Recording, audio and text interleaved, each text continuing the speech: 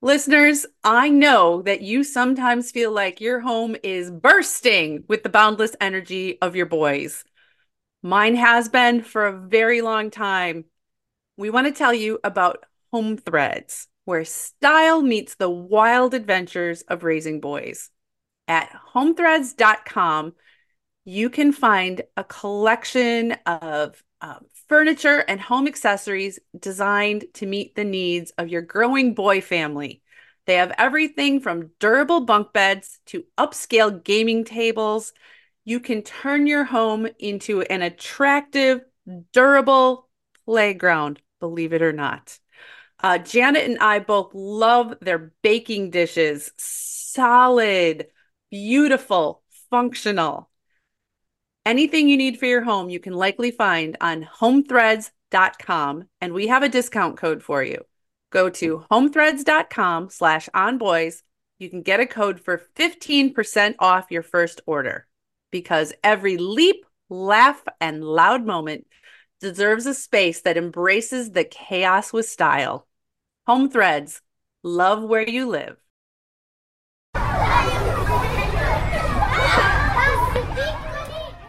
Hello, and welcome to On Boys, real talk about parenting, teaching, and reaching tomorrow's men. The podcast that explores and explains boy behavior. We're your co-hosts, Jennifer L.W. Fink and Janet Allison. Join us as we discuss some of the most compelling issues facing boys today. Our goal is to equip you with the information and support you need to help today's boys grow into healthy, happy men. I had a dad ask me recently, how feasible is it that my child wants to grow up and be a YouTube star?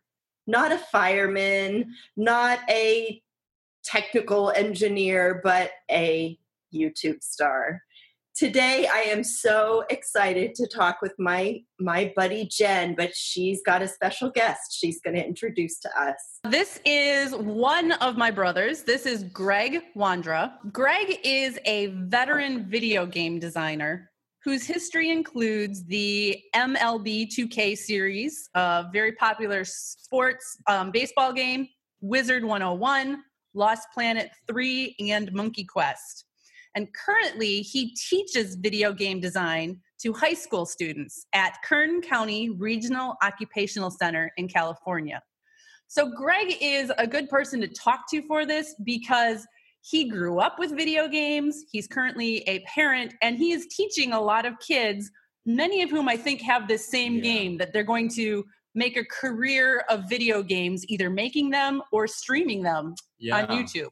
Yeah, I teach juniors and seniors in high school, and this is a common thing with this burgeoning field of streaming games. Many think that they will do this professionally. My thoughts on it are, and I communicate this to a lot of them, that it's going to be like being an actor, actress, being a professional athlete, in that it can be a viable career path, but it will probably be limited to those who really dedicate themselves to it, become very good at it, and end up being the best of the best. So just like being a great basketball player, football player, you can do it, but you're really going to have to dedicate yourself to being great at it. Right now, it's kind of the Wild West in that everyone has got a streaming video service of some kind, but it's in the end, the cream will rise to the top. Sure. Yeah. Sure. Well, we're really curious to hear how you got into video game design and also what it takes to design a video game. Yeah, like how feasible is it if you're not making a living, playing these games, which even a lot of kids, I think, realize is sort of a fantasy, to make a living on the other side of it? Yeah, and honestly, I think it's the better side of it, probably the more sustainable side of it. It is a viable career path because there are so many games now that exist not only on your consoles and your TVs at home and your computers and laptops, but also on mobile devices as well. So your iPhones, your iPads, that sort of thing. So it's very viable. There are so many different areas of game development that people can invest themselves into because it involves creative individuals. A lot of digital artists work in game development.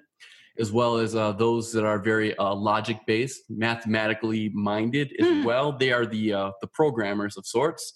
And then you even have your more organizational type of people, the producers and the people that run the business side of things. So there's so many different facets of how to get involved in game development. You got your creative people, your logical people, your business people, your sound people, your musical people. Oh, yeah. Because you need people who are involved in creating music and audio for the games as well. So there's so many different disciplines that go into making a game. Extremely viable career path. Interesting. Yeah. How did you get started? I got started simply from a grand curiosity of, wow, these virtual worlds are fascinating.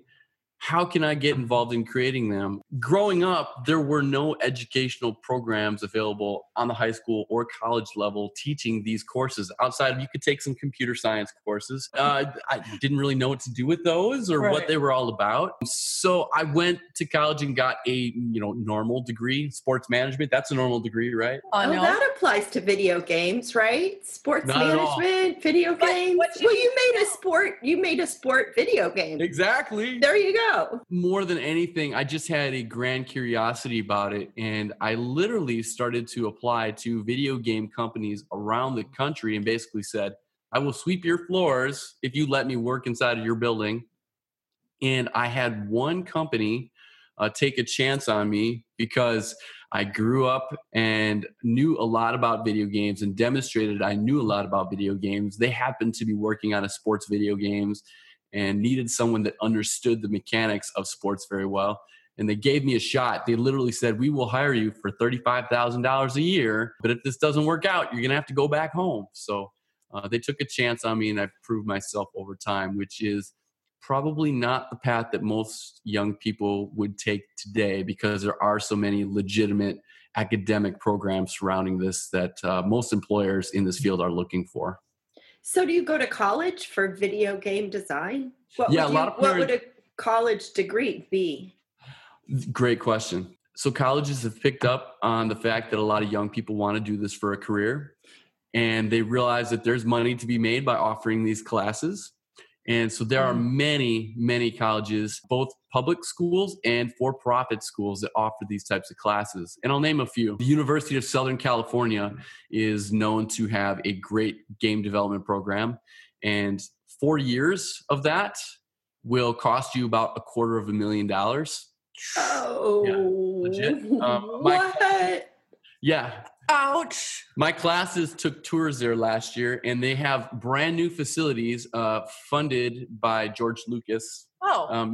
So very reputable program. I believe University of Utah has a program as well. But if you look up top game design schools on any Google search, you're going to find a list of 50 to 100 different universities around the country that offer these programs. You have to be very diligent and mindful. Some of these are for-profit institutions. Not saying you can't get a good education there, but their motivations may be a little bit different than what a student's motivation may be. Mm-hmm. So, that's a good caution there, Greg. Good caution for us. I want to key in on the part where you said that it was a grand curiosity that led you to this. So because I grew up with him, I know that he was passionate about two things growing up: sports and video games. Yeah. That is what he spent his time on: sports and video games, and hours and hours and hours of both. And it's the kind of thing that as a parent, it can drive you crazy sometimes. I know for a fact he would spend hours in the basement playing video games, sometimes on sunny summer days, when a lot of parents would say, get outside. But I know from talking to him, he realized later, in all of that playing, he was also learning, how are these games constructed? What makes them compelling? What goes into this? How do you come up with this storyline? And so I think it's worth acknowledging that it was ultimately his grand curiosity that led him to pursue this. And I think that plays a big part in why you've been successful, because you pursued something that you were genuinely curious and passionate about. Yeah. And as an educator now myself, I've definitely come to the realization that as much as you try to force someone to learn something, you can't really teach them something unless they have that grand curiosity and wanting to learn about that thing, whatever it may be. Mm-hmm. For me, I started to learn after a while that I understood much of game development and game design simply through having played the games. I understood intuitively how they were architectured and constructed. And I bet you a lot of parents are completely unaware of how much their child may understand already how a game is constructed simply from having played these games for hours and hours and hours. They're way further down the road than I was at whatever age that they're currently Interesting. at. Yeah. Interesting. So I'm curious about that. So help our listeners out with what questions can they ask their boys, because it's usually boys, about the game that is more than just procedural? What are some deeper questions they could be asking their kids? Because it relates back to what you said about the understanding kind of what was going on underneath the surface. Well, one of the things that they can be inquiring about and trying to understand what kids are gaining from this, what kind of understanding, is just the human psychological elements that are involved in these games. In just about any game you play, there's some reward system. And they intuitively know that if I do this thing in a game, I'm going to get some kind of reward for this. This exists in just about any game out there. So they intuitively understand that I need to do this in order to get that. And these are some we call them systems in game development lingo. In the business, right? How do you build these systems that cater to someone's human psychology? What motivates an individual to do this thing? What incentives are going to get them to do those things? This is a question parents have asked from the beginning of time. How do I get my kid to do something, right? Yeah. I think a lot of parents are unaware of how involved human psychology is in all of this. As a designer of video games, I'm not really a game designer so much as I am a human psychologist trying to figure out what is going to trigger you to do the next thing in a video game and how to play off of that. It's very much a realm of human psychology, probably more so than it is video game design. That may sound really confusing to many, many parents, but I hear from parents all the time how bath time can be such an ordeal. And yet bath time can be really fun. In fact, here in the very cold winter, we use bath time as an activity. Dabble and Dollop has got this dialed in because they have bath products that are not only natural, healthy, free of toxins, all the things we want for our kids, but they're fun. Jen, you said when your boys were young, they loved to make potions. My son Tyler had so much fun mixing things together, making potions, recipes. He would have loved Dabble and Dollop's Day at the Beach bath mixing set because it's a collection of soap scents and a little mixing thing, and your kids can combine scents and make their own creations. It is exactly the kind of thing that can turn bath time into a fun, enjoyable, creative endeavor instead of just a fight. And I will say the bubbles have been bow tested in the bathtub and they last. They stay bubbles for a long time. Dabble and Dollop has everything from bath time shampoos, bubble baths, body washes, conditioners, lotions, bath bombs, bath toys, and accessories. There's so many things to explore at Dabble and Dollop. Go to dabbleanddollop.com/onboys to get 20% off your first order. That's dabbleanddollop.com/onboys, 20% off for being an On Boys listener. Being a game designer is nothing more than understanding human psychology and what it's going to take for the players to be motivated or incentivized to do the next thing. That is really intriguing because one of the things that adults often tend to think about video games is that it is this disconnect from humanity and disconnect from socialization and interaction. And what you're saying is that the best games and the best designers really include an understanding of human behavior. Absolutely. And it's been used in good ways and in bad ways. I look at both sides of the coin when it comes to the positives and the negatives of game development.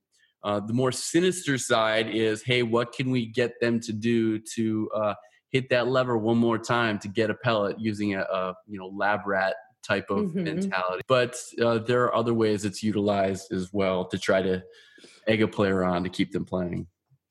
So if a parent has a kid, a son, most likely, based on our listenership, that is really into games, right?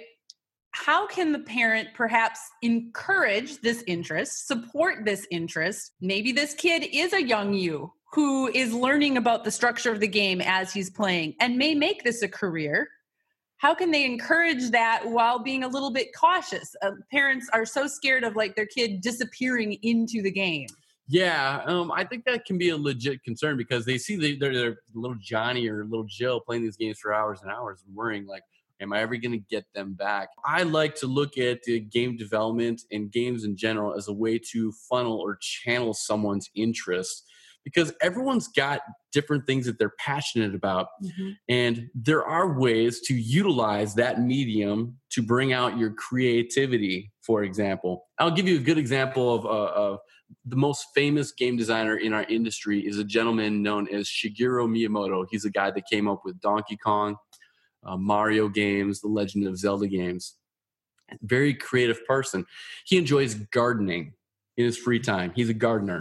Did not know that. That's how he relieves stress. In working in his garden one day, he had this thought in his mind, like, man, I wonder what it would be like if there were all these like little creatures that existed in my garden and they were like gardening on their own. Like they're the ones growing plants. It's kind of like this own little hidden world down there that no one's aware of, but that exists. And he turned that thought into the video game Pikmin, which consists of all these little creatures. He referred to them as Pikmin. They came from outer space and they kind of existed in this garden and you had these challenges existing in this little garden down there that offered challenges to a player that they had to complete. So fascinating where people get inspiration from.